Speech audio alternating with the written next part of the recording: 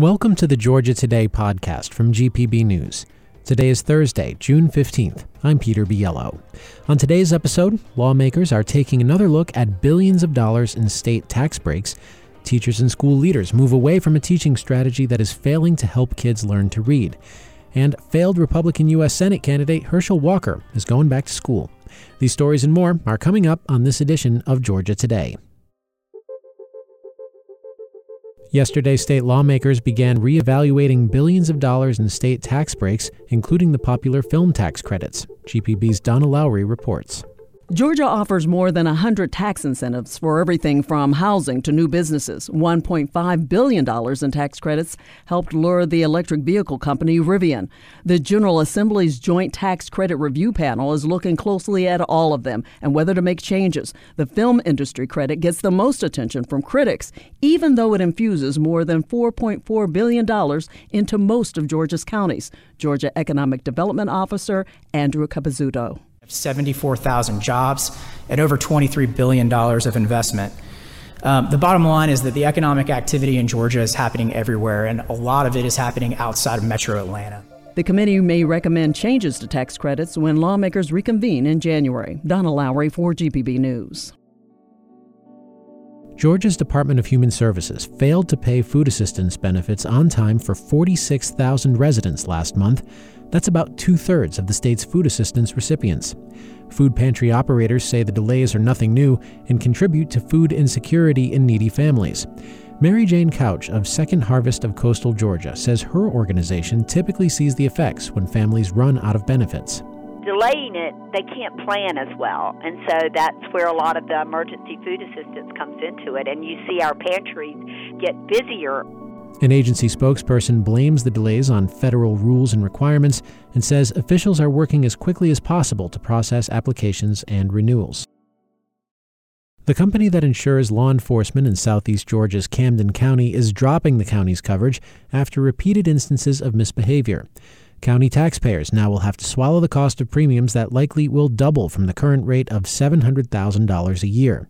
The Camden County Sheriff's Office has faced scrutiny over the past year for brutal use of force on detainees in the county jail and claims of discriminatory and violent traffic stops. The State House and Senate adjourned this year without reaching an agreement on how to make it easier to build hospitals in rural counties. Now, both chambers will consider how Georgia might move forward on so-called Certificate of Need reform. GPB's Sophie Gratis has more on the Senate Study Committee that began work this week. Under current law, most healthcare facilities have to prove they're not duplicating services in an area before being allowed to open or expand. Whether or not the Certificate of Need law creates better or worse access to care has become a hotly contested issue.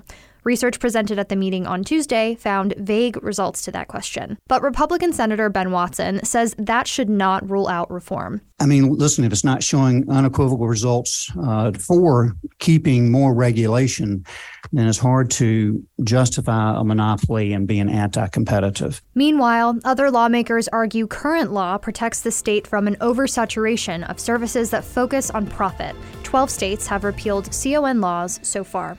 For GPB News, I'm Sophie Gratis. Research has shown that if kids aren't reading well by the third grade, they're likely to struggle in school. Now there's good reason to believe that one of the most popular methods of teaching beginning readers, called balanced literacy, has left many children without the basic skills they need to get ahead. What's followed is called the science of reading movement. As GPB's Grant Blankenship explains, in Georgia, that's inspired new laws aimed at better literacy. All right, how many sounds did you get? Four. It's summer, but at John Lewis Elementary School in Bibb County, Quantisha Pittman is teaching third graders to build words. And then right after that, Sam, what do you hear?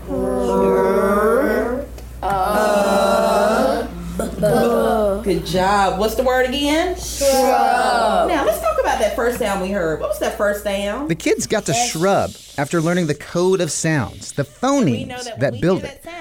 Going forward, 30 or 45 minutes of every single reading class in Bibb County will be spent building this phonemic awareness, a core skill in what's called structured literacy, or broadly, the science of reading. When Missy Purcell taught reading in Georgia's largest school district in Gwinnett County several years ago, it was not like this.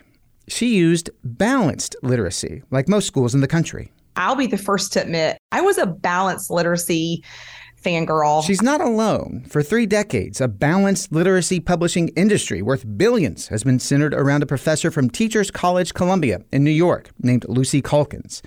The idea was to make reading fun by giving students special books where pictures are tied to text. We call them patterned books. And so it's like, the fence is purple, the door is purple, the swing is purple. So much purple.